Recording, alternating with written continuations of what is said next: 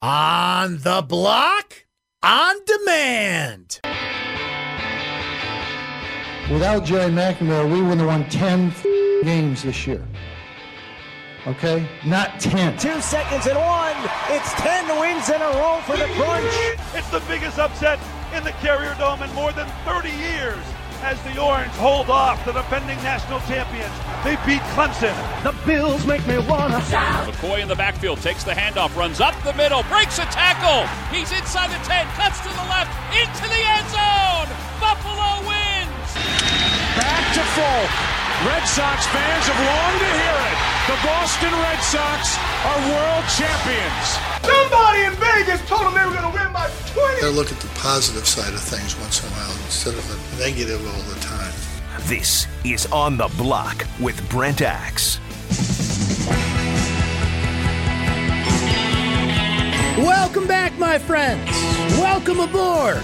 Either way, we are so glad you are here on the block. ESPN Radio 97.7, 100.1. ESPN Radio Utica Rome on the ESPN app. Rocking and rolling. Down to the beach I'm strolling. Got them seagulls poke at my head, not fun.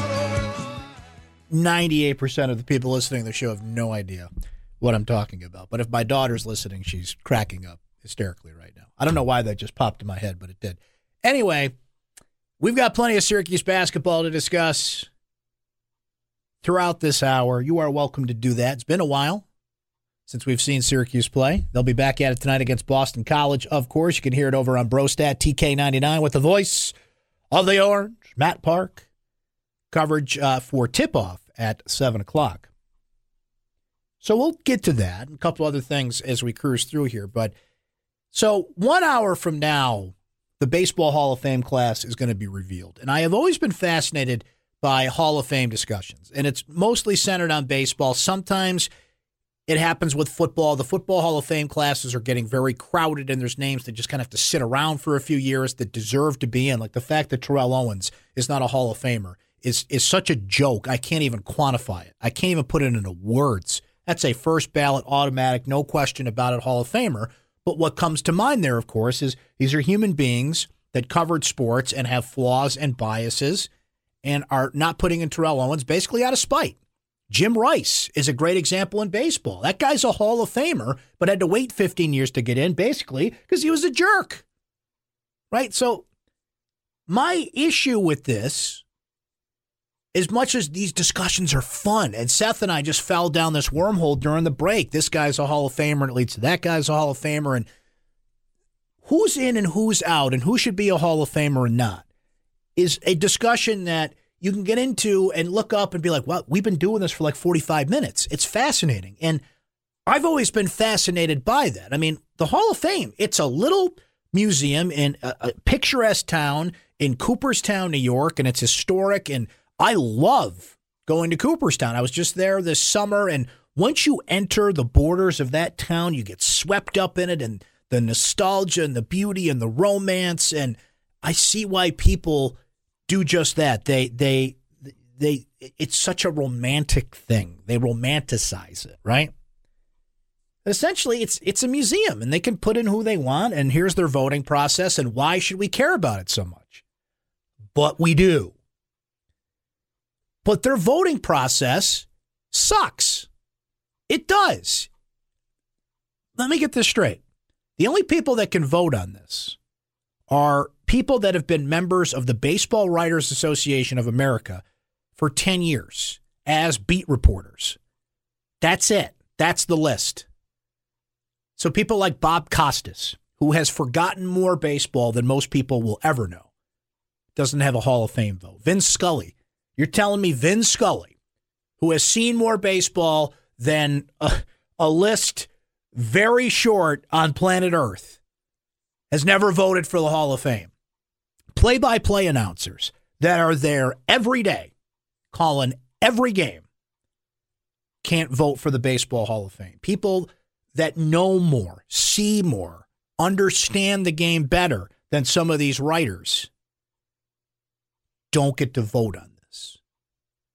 It is inherently flawed. It is ridiculous. The football process is even worse, but baseball's on our mind here. But it's going to come out in an hour, and it's more than likely going to be. I mean, we know Chipper Jones is in. We know Jim Thome's in. We know Vlad Guerrero's in. I think Trevor Hoffman gets over the finish line. He was only 5 votes short last year, so he'll get in this year. Edgar Martinez, who hasn't swung a baseball bat in 13 years, has had a revival and a second look on his numbers, one of the best right-handed batters of his era. The stigma about the designated hitter is coming down. And why is that? Because, there's this new age look at stats, and you can understand the game better, and you can, have, an awakening of sorts about what he meant to his era. This is a good thing. I like that he's been given a second chance in this way, because smart baseball people looked at it and said, wait a minute, this guy probably should be there. The old argument of either you're a Hall of Famer or you're not, well, sometimes it's complicated. I'll give you an example. I think Omar Vizquel is a Hall of Famer.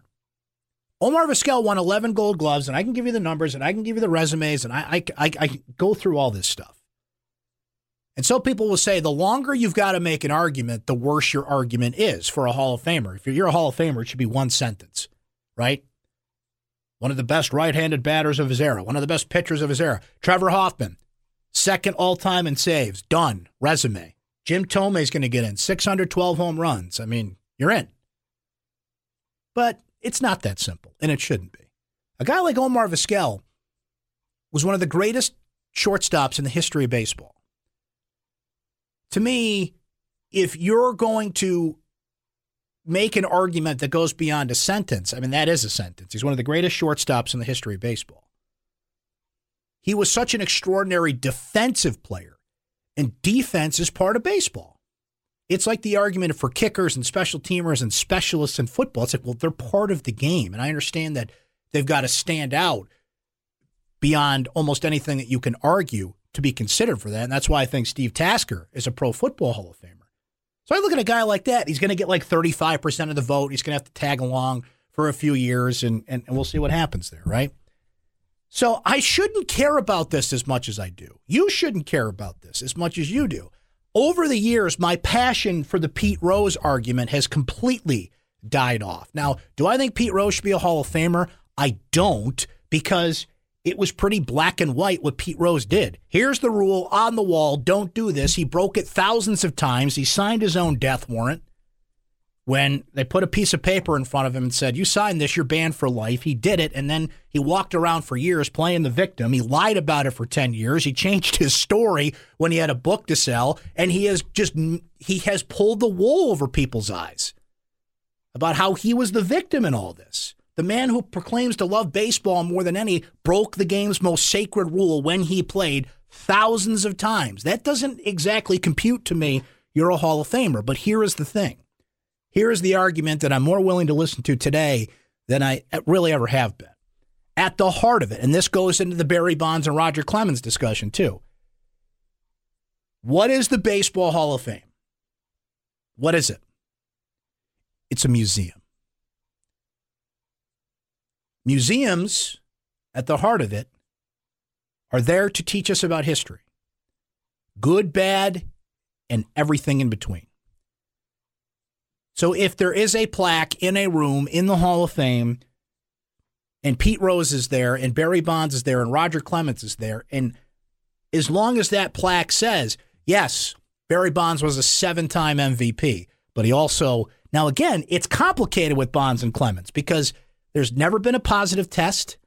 They were cleared in courtrooms. Both Clemens and Bonds were cleared in courtrooms. But I read Game of Shadows, and you read Game of Shadows, and I have 2 eyes, and you have 2 eyes, and Barry Bonds seemed a lot bigger later in his career than he did that skinny kid in Pittsburgh. And Bonds and Clemens, who have become one person in this discussion, I find that fascinating. And when the percentages come out 45 minutes from now, they'll be exactly the same for Bonds and Clemens. They are linked to when eventually they do get in. And they will. It's just not probably going to be this year. It's complicated with them because they had Hall of Fame numbers before they took the stuff they allegedly took, right? It's the guys that you believe needed performance-enhancing drugs to be Hall of Famers, where that argument gets murky. I don't think Sammy Sosa is a Hall of Famer without steroids. I don't think Manny Ramirez is in this discussion without steroids. Certain guys that needed that extra push to be great. Barry Bonds, Roger Clemens, and A-Rod, when he circles back on this discussion, did not. Now, it doesn't change the fact they were all dopes for doing it. A-Rod in particular, because by the time A-Rod came around, and I mentioned Manny Ramirez, who had 2 failed tests when the rules were crystal clear on this stuff. With Clemens and Bonds, they were not. And here's what else, murkies the waters here. Bud Selig's in the Hall of Fame. He oversaw this entire era. If he gets in and he's leading the sport, well, you can't hold the guys that were out there doing it out, can you? But again, what's the process? Well, it's a bunch of sports writers that vote on this stuff. They fill out a ballot with 10 names and giddy up. So it's the process is fascinating. The way that the Hall of Fame has this like exclusive country club feel to it. If you really get into and peel away the layers of the Hall of Fame and who runs the Hall of Fame and who's on, the little interconnected politics of Cooperstown, New York. And I mean, you can really do a deep dive on this stuff and see what it's all about. But really, at the end of the day, again, it's their museum. They can do what they want with it. It's not the Baseball Hall of Fame in that it's run by Major League Baseball. It's the National Baseball Hall of Fame in Cooperstown that is run in concert with Major League Baseball. We get so fired up about these things and who's in and who's out and who should be in for this reason and who should be out for that reason. And we're losing the central message in this whole thing. It's a museum. So there's a lesson there that Pete Rose had more hits than anybody, but broke the biggest rule in the sport hundreds of times. And Roger Clemens and Barry Bonds did this. And, we don't have to focus on the negative, by the way. There's plenty of guys that were just excellent baseball players. And that's it. That's the story. So when this comes out at 6 o'clock, I mean, we know Chipper Jones, Jim Thome, and Vlad Guerrero win, and we know this because in this era we live in today, there are people that track this stuff, ballots that are made public, and there is a great Twitter feed if you're into this kind of thing. If you are into spoiler alerts, this is probably not your gig if you want to avoid hearing what it is. But there's like 3 or 4 of these guys that do this. And one of the gentlemen's names is Ryan Thibodeau. And he has a Twitter feed. It's at not Mr. Tibbs. So basically what he does is there's 244 ballots, I believe, that have been made public. And based on those, he not only tabulates where the numbers are at, but you have to project based on that what the private ballots will say about the Baseball Hall of Fame. So based on that, spoiler alert, Chipper Jones is in with 98% of the vote. 98%? I mean, Babe Ruth didn't even get that. Vlad Guerrero's up to 95%. Jim Thome, 93%. Trevor Hoffman is 78%. And he's got Edgar Martinez. You need 75% of the vote. He's got Edgar Martinez squeezing in at 77%. How about Mike Mussina up to 70%, by the way? Barry Bonds and Roger Clemens at 65%. Curt Schilling at 60%. I think every name I just read, there's a Hall of Famer. In one way, shape, or form this year, next year, or 10 years from now. So we have these projections, and we know, and a lot of the drama has been left off this. Another organization that is still stuck in their old school ways, and I vote for the Heisman Trophy, but, I mean, there was a lot of issues with the Heisman this year. Just go look it up. They have told voters that vote for the award, like me, that you cannot reveal publicly what your vote is until after they announce it, because all the drama was gone. People were writing columns, and here it is. And like this gentleman I just mentioned, people could kind of tabulate it and figure out and say, well, this guy's winning the Heisman. And the Heisman Trophy hated that. So they said, if you vote for this, you can't reveal it, which a lot of voters got really ticked off about. I said, look, it's your award. You're asking me to vote for it. I'll play by your rules. If I didn't agree to that, I wouldn't be a Heisman voter. But I like being a Heisman voter. It's cool. The Hall of Fame, to their credit, the Baseball Writers Association puts an option on there. Do you wish this ballot to be revealed publicly? And we've been seeing pictures of those ballots since they've all been sent in over the last couple of weeks. So who's in, who's out, who shouldn't be, who should. I mean, it's a great discussion. And maybe that's kind of why they structure it this way, because it keeps people talking. If they fixed all this, it would remove the drama from it. There's a part of me that believes that's why they haven't touched this thing and just let people argue about it, because in this day and age, it just puts you out there. And what seems to be antiquated, it actually is a modern way of thinking. Let a little controversy brew and get people discussing it. If Pete Rose was allowed in the Hall of Fame, well, you would lose a huge talking point.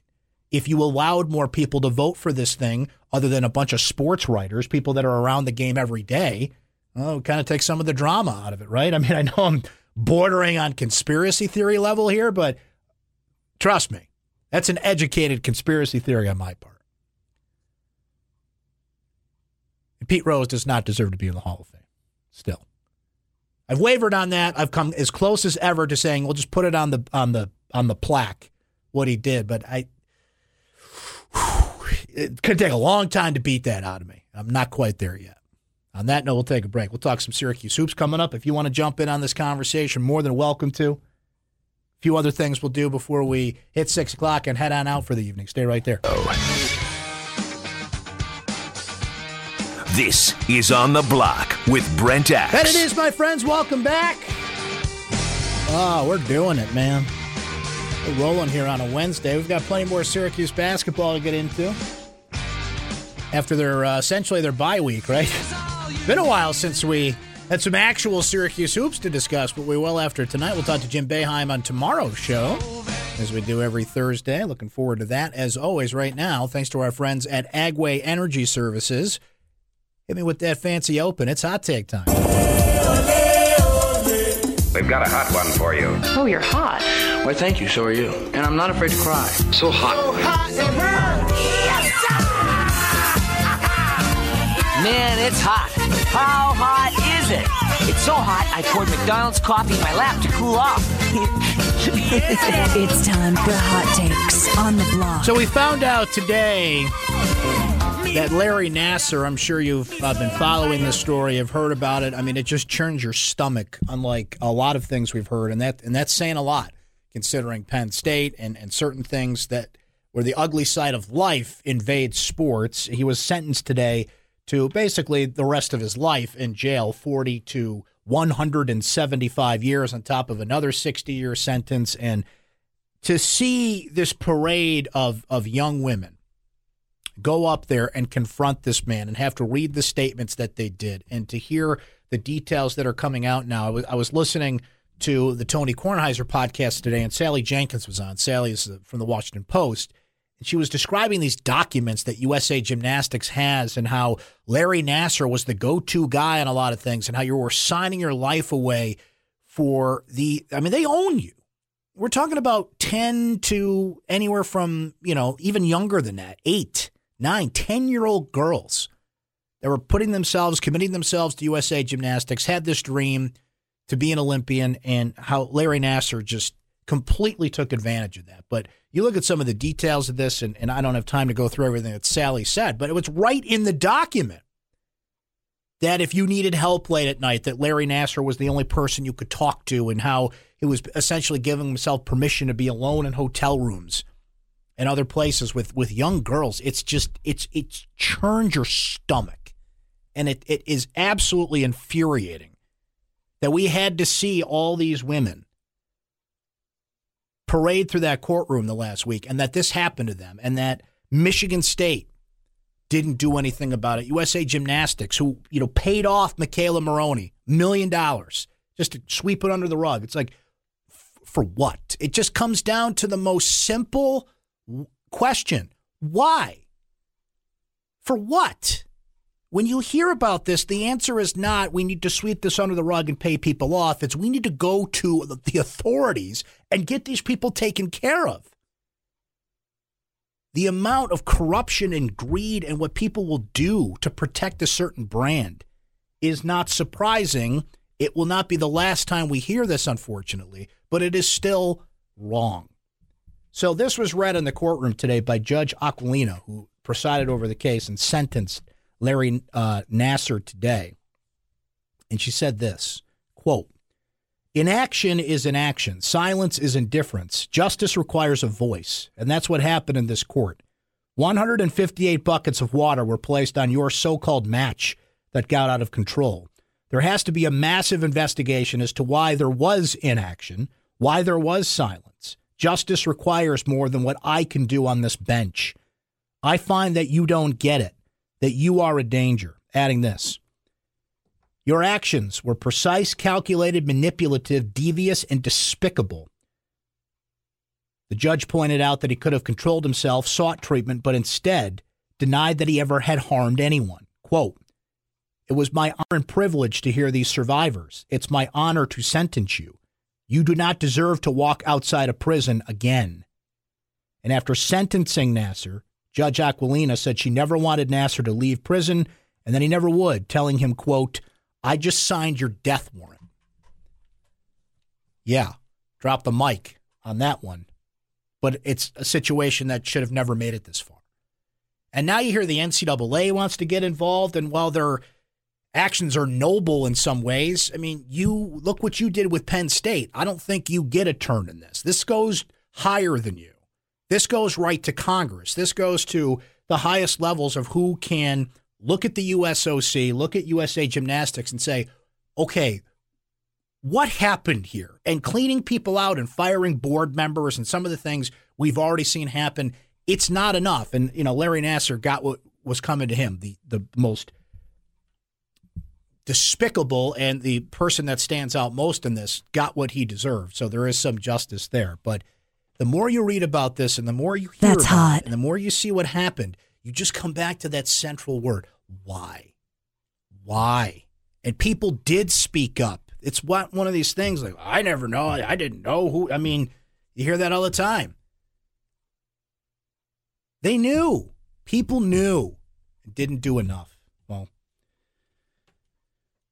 least something was done. But it's just, I have an 11-year-old, and many of you listening right now have, daughters either that age or were that age at one point, and we're in team sports and we're in gymnastics, and it makes your mind go to places you don't want it to, but you need it to in this screwed up world we live in. Like, you entrust people to coach your children, to teach your children, to do, and it's just chills you to the bone, man. But how about that judge? I just signed your death warrant. Yeah, take that. On a lighter note, and a very interesting thing, Seth brought this up in his update. The NBA has been upfront, has been honest, and has been leading the discussion about gambling is something that is done. Let's embrace it. Let's make it a part of what we do. Let's regulate it. Let's stop, having to go to Vinny Boom Bots on the corner, knock on the door 3 times, Joey Bag of Donuts, let you in the back room to place a bet on a sporting event if you do not live in Las Vegas or other selected places where you can. And the NBA's proposal on this was pretty interesting. The NBA has formally requested a set of laws that would be the basis of professional sports leagues pushing for legalized gambling. They want 1% of every bet made on its games in addition to other regulations, which of course would create massive revenue for the NBA. $5 billion is bet legally on sports in Las Vegas every year. So you figure what the NBA's cut of that is. They want 1%. Yeah, we're talking like $400, $500 million of free money. Could be off a little bit there, but it's money that they're not taking in now, and it's massive amounts of money. And if they lead the way and do it, then the NFL, the NHL, Major League Baseball, and others will just follow right through. I mean, DraftKings and FanDuel came along, and you can call it all you want. That's gambling. You're winning money based on the performance of athletes. That's gambling. Fantasy sports. You can label things all you want. You know what fantasy football is? If you play in a fantasy league and the reward is money, congratulations. You just bet on sports. You gambled. an NCAA pool. Oh, it's an office pool. No, you're gambling, right? Like, it's funny how we have all these funny terms on things. Like, you're betting on sports. That's what you're doing. As noted here, in 2016, Nevada had $4.5 billion in sports wagers. That'll eclipse $5 billion for the first time this year when the numbers from 2017 come in, and it never goes down, right? There's a reason there's constantly cranes in the air in Las Vegas, and they're building stuff. And now there's a professional sports team there, and the Raiders are coming along. It's just all the stigmas and the barriers are coming down on this. So the NBA has indicated that it will lobby Congress to get a national bill passed. Now, don't forget, there's a Supreme Court case that the Supreme Court of the United States will take on when it gets put on their calendar. That has been pushed through a lot of lower courts, but has made it to the Supreme Court that will essentially set the tone here about whether there will be legalized sports gambling in this country. And most experts that have looked at it think it will pass. Essentially they'll rule in favor of it, right? The Super Bowl is coming up next week, and we are going to talk a lot about that game. But mostly what people talk about are squares, prop bets, and all the things that make the game interesting, right? How long's the national anthem going to be? You can bet on that and take that away. Take that away next week, and we could talk football, and all the people on Radio Row that'll be there, and the morphed, mega, just unbelievable thing that the Super Bowl has become. It'd still be there, and they'd still do it. But take away the gambling aspect of it. Just talk football all week. Yeah, let me think about that for a second. It's pretty boring, right? But add the prop bets, add the squares, add the action. And that's at the heart of what makes sports sports. That's hot. And credit to Adam Silver in the NBA for recognizing that and saying, we want our cut. You're making all this money off us. All right, time to partner up. And that's just the legal numbers. $5 billion legally in Vegas. Think of the billions of dollars made by Vinny Boombots and Joey Bag of Donuts knock on the door 3 times. Hey, what's the password? New England clam chowder. Is that the red or the white? Red. Okay, now you go down the hallway. Okay? You go see Bobby. When you see Bobby, you knock on the door like this. And then when he asks you what the capital of Rome is, you know what you say? You say nothing. Then he lets you in. You know what I mean? Like, just to place your bets that way. Now we're talking about more billions of dollars. It's going to happen, folks. How much money, John Calipari, by the way? $1 billion. Now, this has to be one of my favorite sound bites from a coach of any sport in recent memory. You guys heard about what John Calipari said about Duke, and there was a battle for Zion Williamson, the big-time recruit that gave Duke 3 of the top recruits next year and 4 of the top 12. And, Calipari took a shot at Duke saying, and I've always, respected Calipari for this, straight shooter. He doesn't pretend about anything. You don't come to Kentucky to the pitch at Duke is you'll be taken care of for life, and you're part of the Duke family, and they kind of dance around the whole NBA thing. Calipari's been like, nope, you come here and look at all the NBA guys that we have. Now, this $1 billion came from this. Take a listen. We don't get every kid. I've said that all along. We get the ones that need to come here. Others choose not to, and that's fine. That's their choice. Obviously, the kids that have come here are worth over $1 billion. Who does not love John Calipari's Dr. Evil impression? $1 billion. $1 billion. $1 billion. Boom. And that's what Cal's all about. And people have complained about Cal through the years and said, when are they, and look, Memphis, Derrick Rose, SAT thing, Massachusetts, you won't find a Final Four banner around there after he got them there. It's not like trouble has not followed Calipari places, or he has kind of gotten out before the house burned down. They haven't found anything in Kentucky because he has established Kentucky, and it's all up front. It's all, you come here, we know you're going to be around for a year, and we're good with that. Some people don't like it, but those are the rules of the game, and he has mastered the rules of the game to the point where he can get up there and say, choice. Obviously, the kids that have come here are worth over $1 billion. Boom. By the way, congratulations to John Calipari's. $1 billion. You have officially made our soundbite button bar. Now that is exciting. On that note, we'll take a break. We've got more Syracuse basketball to discuss. More on the Baseball Hall of Fame. Going to give a big shout out to our friends listening in Utica next hour, so you'll want to hear that. You can hop on board at 437-7644. The text line is 288-0644. I haven't checked the text line yet during the show. We'll hop in there during the break and see what's cooking. Back after this. Thank you. Bye-bye.